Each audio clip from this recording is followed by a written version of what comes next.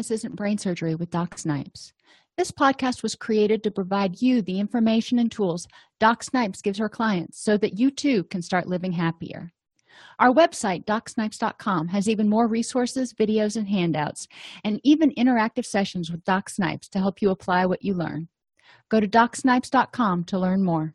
Hi, everybody, and welcome to Happiness Isn't Brain Surgery with Doc Snipes, practical tools to improve your mood and quality of life. We're going to continue with the segment on strengths, needs, attitudes, preferences, and temperament, and really focus on the last two dimensions of temperament this week. Now, if you remember, I'm just going to recap a little bit from last week. Your strengths are those things that you've done in the past that have worked for you. And, they may not work 100% of the time, but that's where we can start. We can build on those instead of trying to reinvent the wheel. Your needs are those things that, go figure it, you need in order to be happy, healthy, etc. So, for example, if you've got diabetes, you may need insulin shots. If you've got chronic low back pain, you may need special chairs and accommodations in order to be comfortable. So those are your needs. Your attitudes and preferences kind of go hand in hand about how you feel about things, what you think is going to work, what you don't think is going to work, what stresses you out, what makes you happy, etc.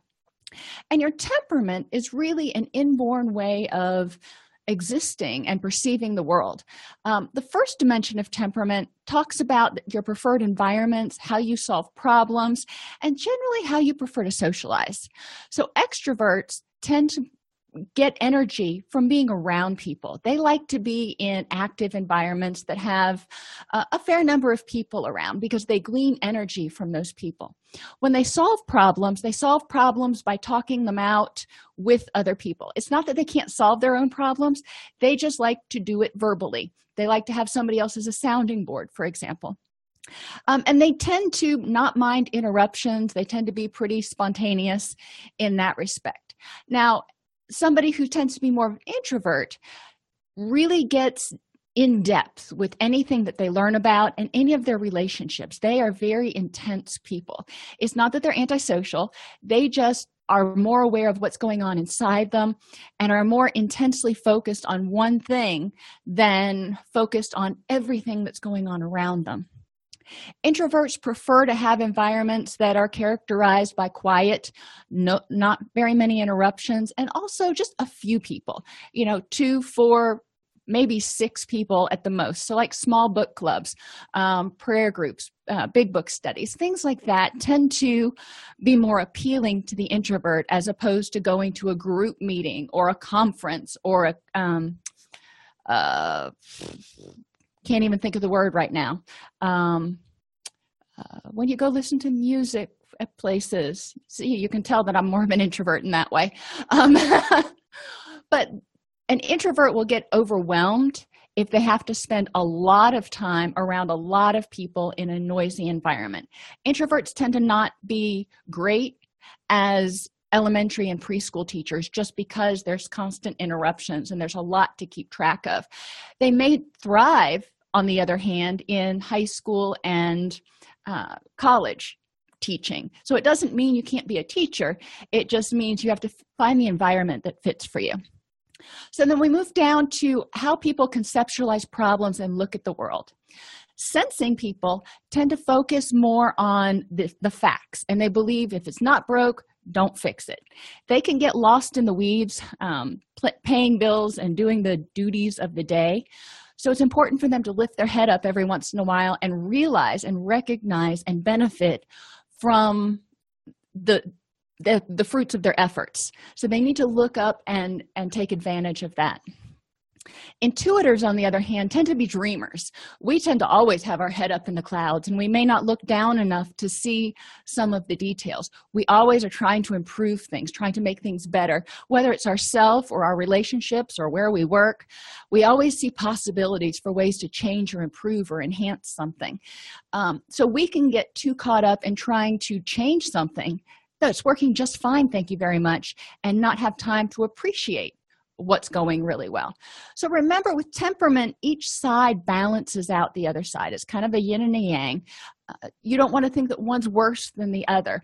You can do really well in relationships if one one person is on one end of the continuum, the other person's on the other end, because you can balance each other out. If you're aware of your own tendencies and the other person's tendencies, and you can communicate effectively in order to make it work like a teeter-totter, or a yin and a yang, instead of trying to butt heads and say it has to be my way. Now, thinking and feeling is where we're going to start today. And thinking and feeling really talks about how you assign meaning to problems and to situations in order to make decisions. In DBT, we talk about the wise mind, which is a combination of the rational mind, the thinker, all the facts and the details, and the emotional mind, what makes you feel happy and what seems to make everyone else happy and feel good together. The rational mind takes both of those sides, basically taking the thinker and the feeler and smushing them together and saying, okay, let's find the thing that makes the most sense logically, that also makes everybody as happy as possible. And we can arrive at a conclusion. Thinkers tend to like words such as principles, justice, standards, analysis. Thinkers and feelers both feel things very intensely. They believe in things very intensely, but their rationale for why they do and why it's so important to them is often different. Not better or worse, just different. Thinking people respond to other people's thoughts more easily, whereas feelers may tend to respond to their emotions, going, oh, you must have been really angry. The thinker will focus on the details of the situation. They want to apply objective principles and can assess logical consequences. If I do A, then B is going to happen.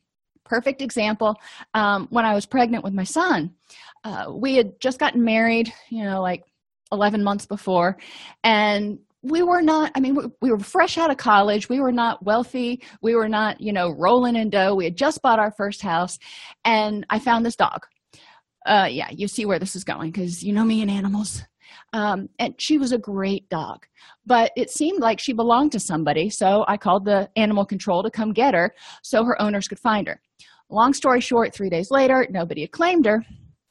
Now, I was trying to be rational, and, I tend to be more on the feeling side, and I'm like, we can't really afford a dog right now. We can't afford any more animals. We've got a baby who's going to be here in 2 months, so probably not the best logical decision. But my husband knew it was tearing me up on the inside. And he's like, no, we're going to go get the dog, because 15 years from now, I'm still going to be hearing how that dog died because you called the animal shelter on it and you couldn't rescue it. So logically, we kind of flipped on that, and he recognized that I assign meaning by what makes everybody feel the best and what seems to be the most compassionate thing to do. And, I was trying to take his perspective of logic, but we met in the middle, and he's like, it's going to really upset you. We'll figure out how to afford it. Thank God she was a very healthy dog up until the end. So, it was a decent fit, and she was a great dog. But recognizing that you assign meaning and you make your decisions based maybe on different priorities is important in a relationship, and it's important in recovery too, because you can make some very logical decisions in recovery about what needs to be done. But if it doesn't make you happy, if you are a feeling person and you're trying to be too logical, you are not going to feel fulfilled. You are not going to feel happy. On the other hand, if you're a feeling person and you tend to be too compassionate, you want to reach out and help everybody who needs to find recovery, and you only have 2 or 3 months under your belt yourself, you may be putting yourself in a dangerous situation. And a thinker might come back and say, I can hear you really want to help that person. However, is this the smartest thing to do for you based on where you are in recovery? So I've digressed a little bit from going down the thinker. The thinker, I always think of thinkers typically as lawyers. They're very fact-oriented. Cops fall in this category as well. Not that they don't care, not that they don't have compassion, but they tend to make their decisions logically. Feelers tend to be your therapists, and people who use a lot of feeling words, go figure. They value sentiment above objectivity. believe it's more important to be caring and merciful than necessarily right. So there may be two different decisions, and one may be more merciful and one may be more right. And the feeling person is probably going to prefer the one that's more merciful. We assess reality through a good or a bad lens, not a right or a wrong, but a good or a bad. What's going to make people happiest? What's going to be best for the world as a whole? We may tend to see people who are thinkers as insensitive. So it's important that in a relationship, feelers, and you can really typically hone in on them based on the things that are important to them. We tend to be the bunny huggers of the world, and we tend to want to make sure everybody's happy. And we tend to use a lot of feeling words: angry, mad, sad, glad, exasperated, whatever. Those are clues that we tend to be feeling people. Thinking people will talk about regulations and rules and probabilities and those sorts of things. They're not better or worse. They're just different ways of looking at the same problem. Remember, in DBT, you have the emotional mind, the rational mind, and the wise mind. We all have those in our head. It's just a matter of finding a nice balance and figuring out how to compromise. And do remember again that you're probably not all feeling or all thinking. You're probably somewhere in the middle with a dab of one or the other, but knowing what your preferences are and being able to respect that somebody else may make different decisions based on their preferences is important in relationships and again in recovery. So, quick questions when you're trying to think about, is somebody thinking or feeling? Does the person prefer words like logic, fairness, and analysis? Those are your thinkers. Or do they like words like compassion and intimacy? Those are your feeling people. Big surprise here, 60% of thinkers are men and 60% of feelers are women. Now, that's just over 50%. So it's not saying that all guys or all women, but it is saying that gender-wise, there is definitely a difference. Does the person make decisions through a true-false lens, which again are your thinkers, or a good or bad lens? What's going to be the most compassionate?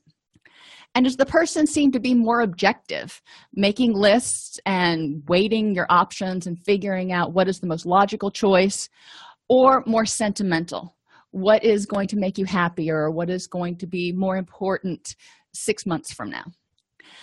This is how you can get a feel for the people around you and how they make decisions. Because if you're trying to persuade them to do something, you want to persuade them in their own verbiage. So if I'm trying to persuade someone who's a thinker to do something, I'm going to talk to them about what's logical, not what's going to make everybody feel the best, because that's not how they assign meaning. If somebody's trying to persuade me, they're going to try to help me understand how it's the thing to do because it's the most compassionate thing. And, I'm all over it. Just an important difference.